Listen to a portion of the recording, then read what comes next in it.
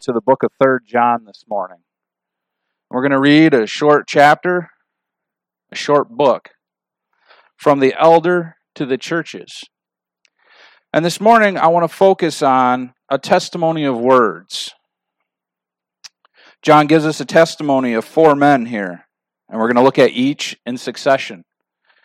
But this morning I want to start with an illustration. And I want to start with a statement. And I'm going to make a statement. And it's, I have a son. Now from that statement, we can draw some conclusions. 1, I have at least one child. 2, he is a son. As a son, he is also an heir of all that I have. What are some things that we can assume? Don't know an age. Don't know a name. Don't know where he falls in the family. Is he a natural-born son? Is he an adopted son? Is he a son that I have taken under my wing that is not my son, but have called him my son in the faith? Is he a disciple of Christ? Is he a follower of the world? There are so many things that we don't know from this one statement. So I'm going to give you a second statement. I have a son. His name is Elijah. He is 14, and he is my middle child. Now, I've given you a little more information. Not enough for you to draw any more conclusions, besides the fact that I have 3 children, him of which is the middle, and that his name is Elijah, and that he's 14. Now, for us, in our heads, when we hear a name of a person, a lot of the times we associate an idea of their character, or an idea of what they may look like. How many times have we, in a conversation with somebody, talked with them on the phone or had discussions via Facebook or text or whatever, have no idea what they look like. And then when we meet them after our meeting, we're like, boy, they look totally different than what I thought. Or, oh, they looked exactly like how I imagined they would. That's because oftentimes we associate things through our experiences. So this is why as Christians, this is why as disciples of Christ, we need to be careful with our words. To say what we mean, to say what God says, but not to add to it and not take away from it. Now, God made a statement back in Genesis. And he said, I am. Now, there's much that we can conclude from that. God is self-existent. God is all-powerful. There is no one before him. He was not created because he is. There's a lot that we can take from that. But praise God, he didn't leave us with that alone. He also gave us his word to disclose more of himself more fully to his people so that they did not create and make an idol in their minds of who God was. But God told them who he was. He revealed himself to his children and gave them a full revelation of himself in time. God also made a statement of Jesus. And he said in Matthew 3:17, Behold, a voice out of the heaven said, This is my beloved Son, in whom I am well pleased. And again in Matthew 17, verse 5, While he was speaking, a bright cloud overshadowed them. And behold, a voice out of the cloud said, This is my beloved Son, with whom I am well pleased. Listen to him. So now we have a statement of God about the Son. He was beloved of the Father. He was perfect and righteous because he was well-pleasing to the Father. And also he had authority to teach and preach the words of God with the authority of God himself. Listen to him. So this is the statement that God has made about himself and about his Son. And consequently, he has also revealed much more. Now we have the New Testament. We have the completed scriptures of God to tell us more of who this Christ was. We also have the Old Testament to show us the foreshadowing of Christ, why he had to come, how he had to come, how he had to live and die, how he had to ascend to the right hand of the Father, and also what will come. As we read a little bit in Revelation this morning, he's given us a little bit of the future glimpses of the glory of Christ and the glories of his judgment. So this morning, the Apostle John, aged as he was, has given us some insight into some characters in the scriptures, in the early church, in the latter part of the 1st century. So we see a man named Gaius. Not much is known about him. Perhaps he's the same one that Paul spoke of in Romans 16. Gaius was host to me and to the whole church. He also greets you, along with Erastus, the city treasurer, and Quartus, the brother. Also in Acts 20, he says, and he was accompanied by Sopater of Berea, the son of Pyrrhus, and Aristarchus, and Secundus of the Thessalonians, and Gaius of Derbe. So we see small pictures. Now, is it the same Gaius? We don't know. Could be. Derbe, just for your information, was a small country north and a little west of Tarsus. It was in the region of Galatia. So it's very possible that Paul met him early on, if this is the same Gaius. But not much is told of us about him besides that he was a host to the church and also a Paul. John now will get into the life of Gaius, and he'll give us more of a statement to fulfill more of who the person is, of his character. So we're going to focus on the character of these men as we walk through the book of 3 John. We're going to take a moment and pray, and then we're going to read 3 John. Heavenly Father, we thank you, Lord, for the blessing of your word. We thank you that as you have made statements of yourself, that you have not left us to imagine or to wonder who you are, but that you have given us truth through your word to see who you are, to experience you by the wisdom of your Spirit as you have given it freely to your children. And we thank you, Father, that you have adopted us as sons and daughters in Christ for your glory. And Father, as we look to this morning to your word, we ask that you would challenge our hearts, that you would challenge our character, Father, that you would sharpen us through your word and through your truth. And we give you the praise and glory in Jesus' name. Amen. So this is the third letter of John, and it says, the elder to the beloved Gaius, whom I love in truth. Beloved, I pray that in all respects you may prosper and be in good health, just as your soul prospers. For I was very glad when the brethren came and testified to your truth, that is, how you are walking in the truth.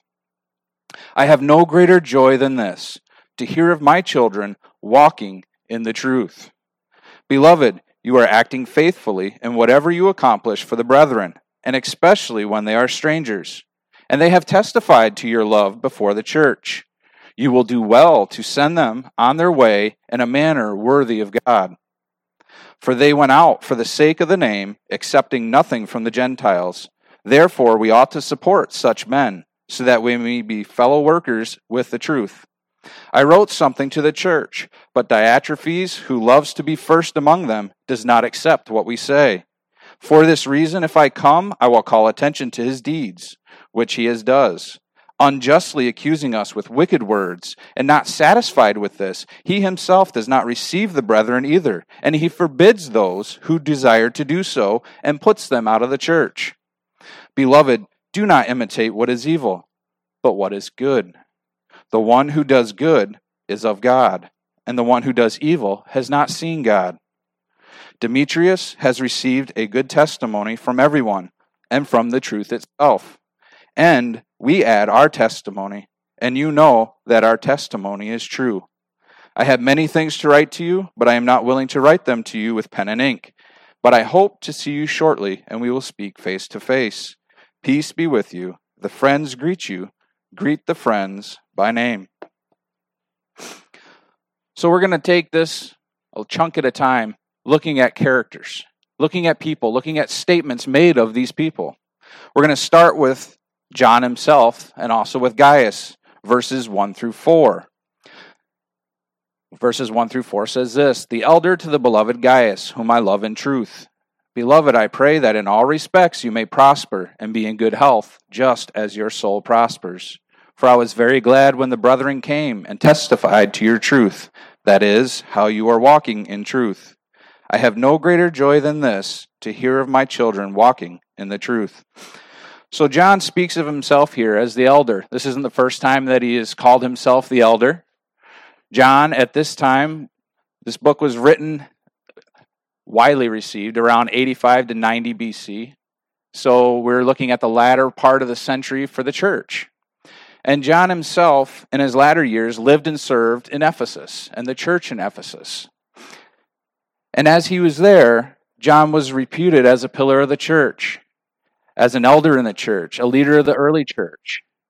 Him and James and John the apostle and Peter were leaders in the early church of Jerusalem. They were looked to in matters of wisdom and leadership. Paul the apostle, when he was converted from Saul to Paul, he brought his ministry before the apostles, specifically John and James and Peter, to give them the message that he was delivering to the Gentiles. They approved of his message, and they gave his blessing, adding nothing but that they remember the poor, which Paul said he was very happy to do so. But John was also a giver of great truth, of great teaching. We've seen that through the book of 1 John, also through 2 John. The Gospel of John is a mountain of theology. It's rich, it's full, it's all-encompassing. This is the John who was the beloved apostle, who Jesus loved. He reclined on the Master's chest. He was close and intimate with the Lord Jesus. So it is this one who opens the letter and speaks to Gaius. And he says to Gaius, "You are beloved. You are loved in the truth." So he spoke of his life, that his life was characterized by truth, that Gaius was living faithfully according to the Word of God. And he also commended him to the church. William MacDonald said, "Men would rather see a sermon than hear one." I'm going to say it again. Men would rather see a sermon than hear one. Meaning, men would rather see you live a life of Christ-likeness than hear you preach at them and not see it in your life.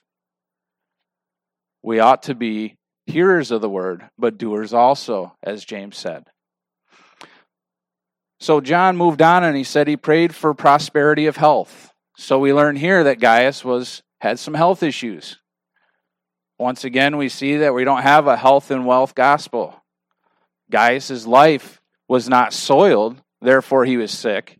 He had health issues, but John said, "May your health prosper as your soul does."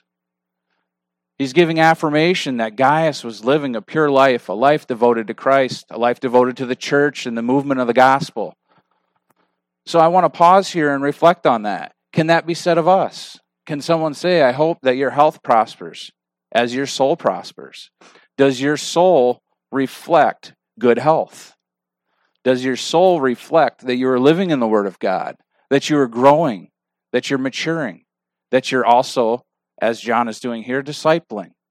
Are you calling others to Christ? Are you helping them, as I like to use this analogy over and over, moving people from the left to the right, moving people farther from Christ, closer to Christ, as we are all moving in maturity? This is what John says. May your health prosper as your soul does. That should be a point of reflection for us inwardly, to see how are we walking? Are we walking circumspectly? The truth of John's testimony of Gaius is plain, that he is walking in the truth. And not only that, but this brings the greatest joy to John, that he hears of his children walking in the truth. Now, I stopped and thought on that, and why is it not the conversion of the ungodly? Why is it not, as Paul says in the book of Colossians, those who are transferred from the domain of darkness into the kingdom of his beloved Son? Why is it not this point of salvation? But John says, my greatest joy is hearing that my children are walking in the truth. What is the greatest testimony of the church's salvation? Perseverance. Continual faithful walking in the truth. Continual faithful walking in the blessings and the truth of God's word. So John says, my great joy is seeing that maturity, is seeing that the discipling that happened in the beginning, that continues to happen now, is continuing to bear fruit in the life of his children in the faith. Paul used that expression many times of Timothy, of Titus. There is beloved children in a same faith. Faith is not different because John was an apostle.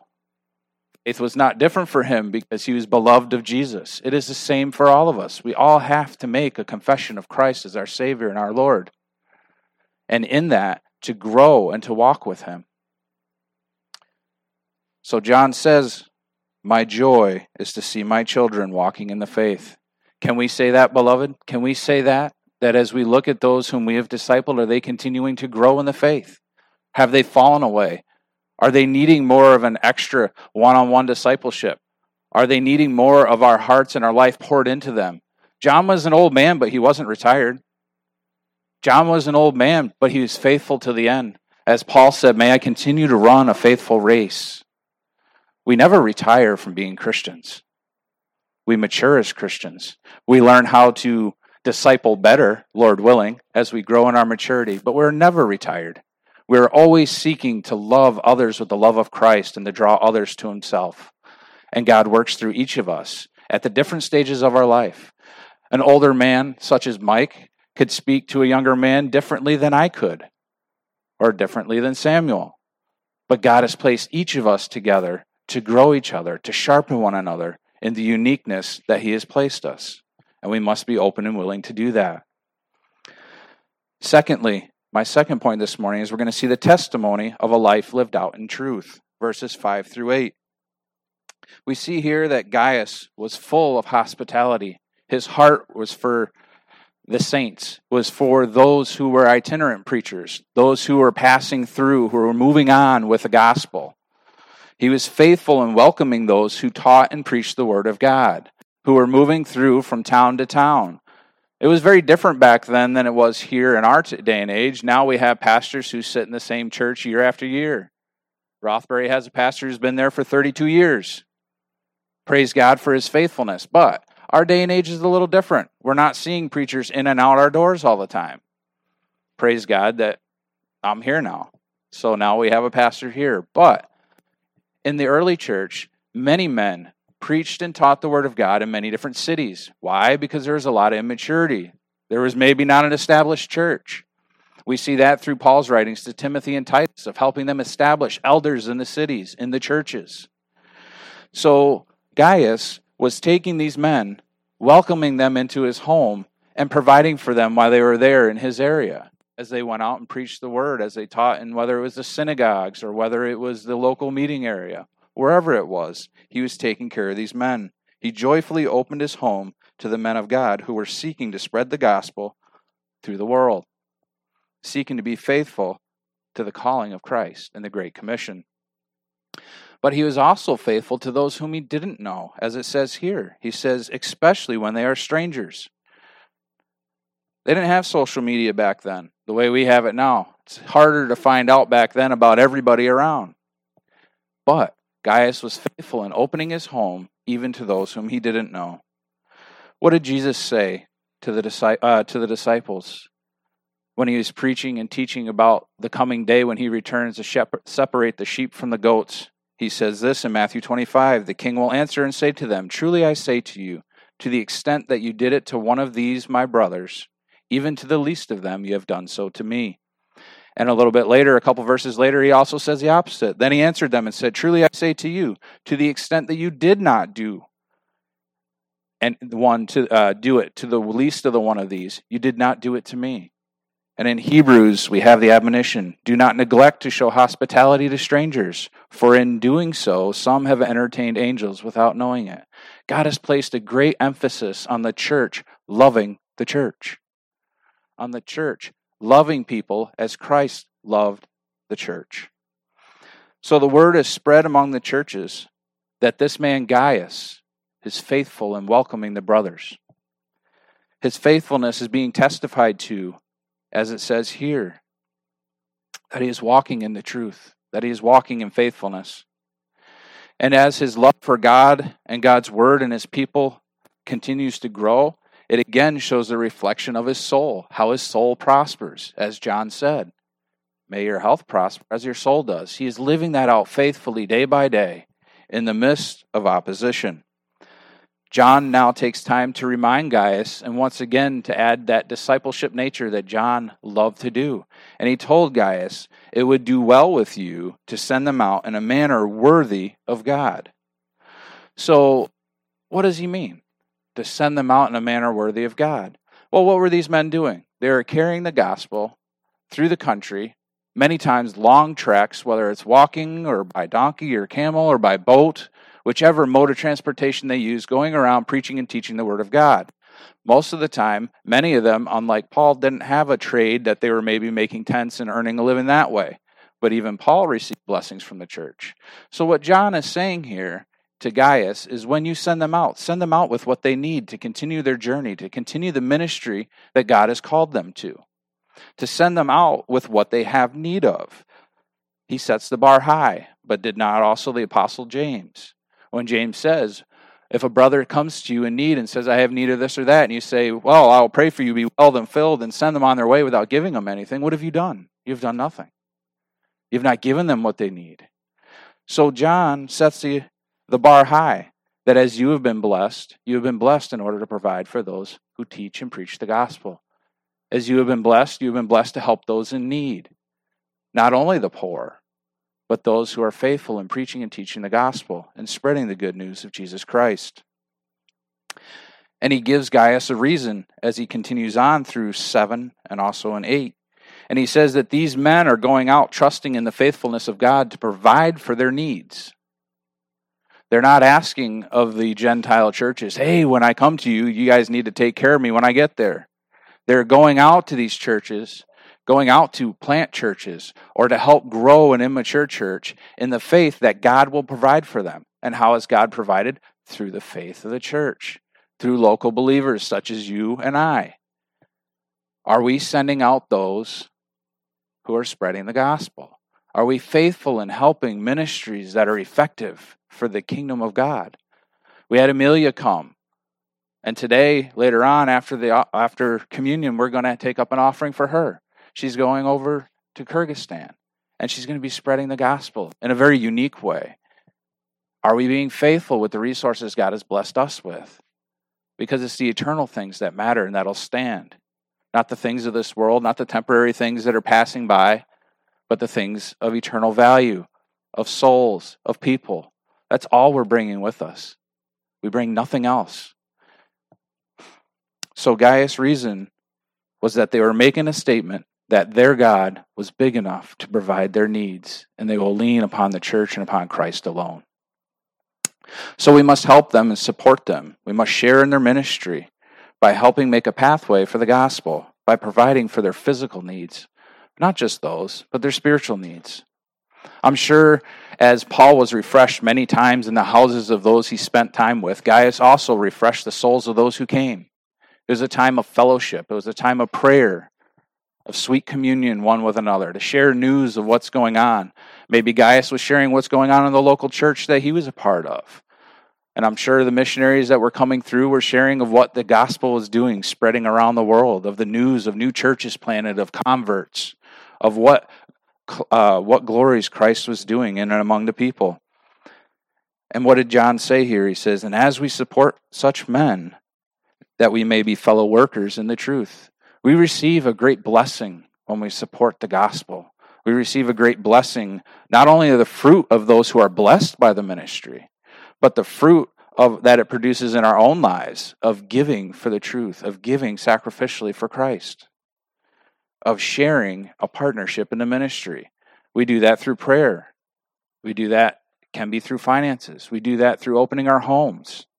We do that in many different ways. And it's neat that we now have the opportunity that missionaries on the field have a way to communicate through the internet to send out a newsletter of what's happening. We're not left in the dark wondering, I wonder whatever happened to them. God has blessed us with a unique way. So now we have ways of meeting specific prayer request needs. As the need comes up, we don't have to wait months and months to get a letter down the road to be like, we got to pray for this, but it's probably already passed. Now we have opportunity instantly to be able to talk and communicate with our missionaries to say, hey, what are your prayer needs? How can our church bring these before Christ? How can we lift you up in prayer? And how can we help be effective in the ministry that you've been called to? So this is what John says. And as John says in verse 3, he says, I am very glad to hear that you are walking in the truth, because the result of that is joy. Joy that people are walking faithfully in the truth, and they are living that out through the practical ways that God has called you and the opportunities he's placed before you. That'll lead us to our third point this morning of a testimony of sin. We look at the man Diotrephes in verses 9 and 10. It says, I wrote something to the church, but Diotrephes, who loves to be first among them, does not accept what we say. For this reason, if I come, I will call attention to his deeds, which he does, unjustly accusing us with wicked words. And not satisfied with this, he himself does not receive the brethren either, and he forbids those who desire to do so, and he puts them out of the church. Once again, John's heart is discipleship of the church. He's wrote a letter to help grow and encourage and nurture the church. And yet there's a man we see here that we are now introduced to, Diotrephes, and he is pulling these aside and not allowing it to go through. He's putting aside the people in the church. John's testimony is a testimony of discipleship, a love for the church. And in this, it's coupled with his authority as an apostle of Jesus Christ. John had great authority in the early church because he was an apostle, and that carried weight. And it's because of this that we see such a drastic and a violent opposition from Diotrephes. That knee-jerk reaction of, no, this is my church, and it'll go my way. We see that John gives testimony of his sin. Diotrephes was a prideful man. He loved to be first. He loved to put himself first before everybody, to hold a spot of preeminence. He also had a very foolish idea of his self-importance. He thought he was more important than everybody else, set his ways before others. We see a violent jealousy of his own rights. This is my church. It's going to go my way. No longer am I going to submit to the elders and the apostles, but this is my church and it'll go this way. And if you don't like it, leave. Maybe he forgot, or maybe he never knew that Jesus Christ is the head of the church. Jesus Christ alone has the authority and the right to guide and govern the church. It is God's word that we turn to for our authority, not our own. Biblical eldership was being abandoned in this church. The plurality of elders for the rule of one. He was going papal on us. He was moving the authority from the group of elders to himself. Now he was the head of the church. He ruled the church. All power and authority belonging to one man. Brothers and sisters, we have to guard against that. Do we do it in our lives? Are there areas in our lives where we're saying, no, I'm taking control. No, I'm not submitting to God's authority. No, this is going my way. A plurality of elders is biblical. Why? Because it helps temper the pride of man. It helps temper falling into the trap that Diotrephes fell into. So we see the testimony of sin and its progression. First, we see a love of self, a love of pride, which leads to the second point, a rejection of truth. When you love yourself and you love your pride and you want to be first, you are going to reject the truth. Because what is man? Nothing. Except through Christ alone. Thirdly, it led to a projection of wickedness on those obedient to the truth. Diotrephes was speaking of the things that he was doing. He was speaking vehemently against John and the apostles, against the leaders of the church. He said wicked things, wicked words, wicked speech and actions. Fifthly, it led to oppression of the local church and a usurping of authority. Diotrephes was oppressing those who were seeking the truth, as it says here. He said that he forbids those who desire to do so. And he also puts them out of the church. So there's that expelling of all in opposition to himself. If you don't like my rule, get out of my church. As Gaius showed love of the brethren, as he showed hospitality, as he showed selfless love, acceptance and contribution to the spread of the gospel, he's contrasted by Diotrephes. This is the opposite. If you're not living in truth, you're living against the truth. If you're not living in the love of Christ, you're living in the hate of God. Why? Because friendship with the world is enmity to God. It's hatred of God. Plain and simple. There's no middle ground. There's no, I can sit with one foot on each side of the fence. You're either in the love of God or you're in the love of the world. You're either in love with Christ or in love with yourself. Men of like mind are to be like Gaius. To be faithful to the truth, to walk in the truth, to love the church. And those who are being put out of the church as they move and seek Christ, brothers and sisters, we should seek to bring them in. We should seek to love them, to nurture. This is what the church has always and will always struggle against. The sin of pride, the sin of those who want to be first. We must be on guard against it, and we must walk faithfully in the truth. That'll lead us to our fourth point, the testimony of good deeds. Verse 11. John says, Beloved, do not imitate what is evil, but that which is good. For the one who does good is of God. The one who does evil has not seen God. This is very reminiscent of John's first letter in 1 John. To love God. So we see here that in keeping with the rest of all Scripture, John continues to point Gaius to imitate what is good. So what is good? What does the Scripture have to say about it?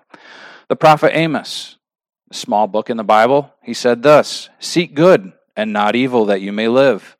And thus may the Lord God of hosts be with you, just as you have said.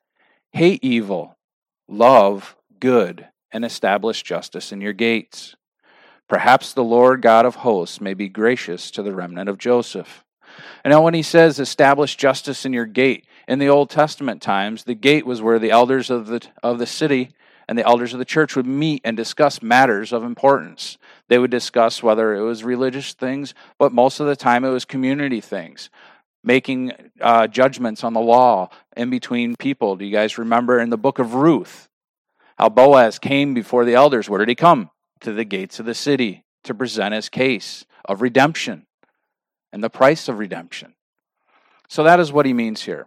Jesus says in Luke 18:19, and Jesus said to him, speaking to the rich young ruler, "Why do you call me good?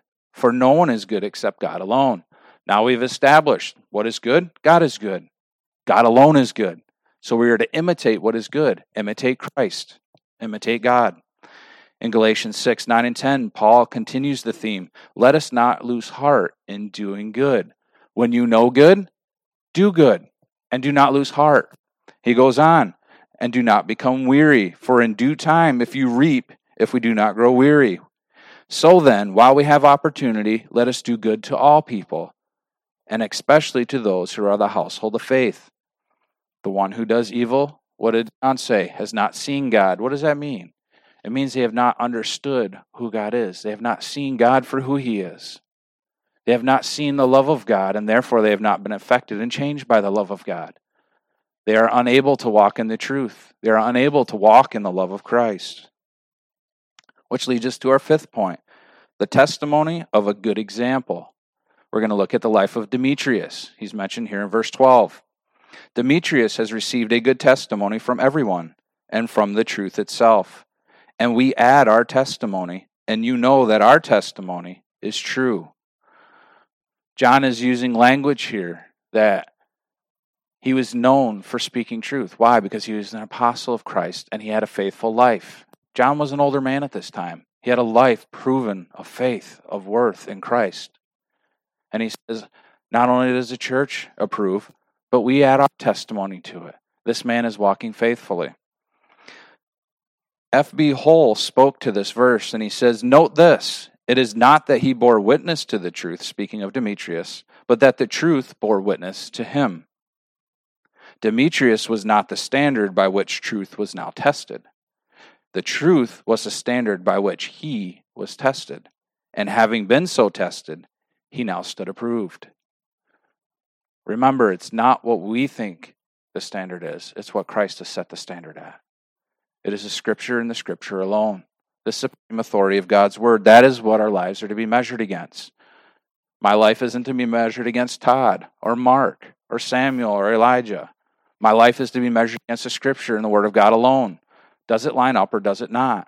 And when it doesn't, you have the authority and the opportunity and the requirement to speak truth into my life. Just because I stand up here doesn't mean I'm perfect. My wife will be the first to attest to that. I am not perfect in any stretch of the imagination. But we seek to grow in love, in faith, in maturity in Christ together. We are on a journey together, moving from the left to the right, moving away from the world and towards Christ. Let us do that together.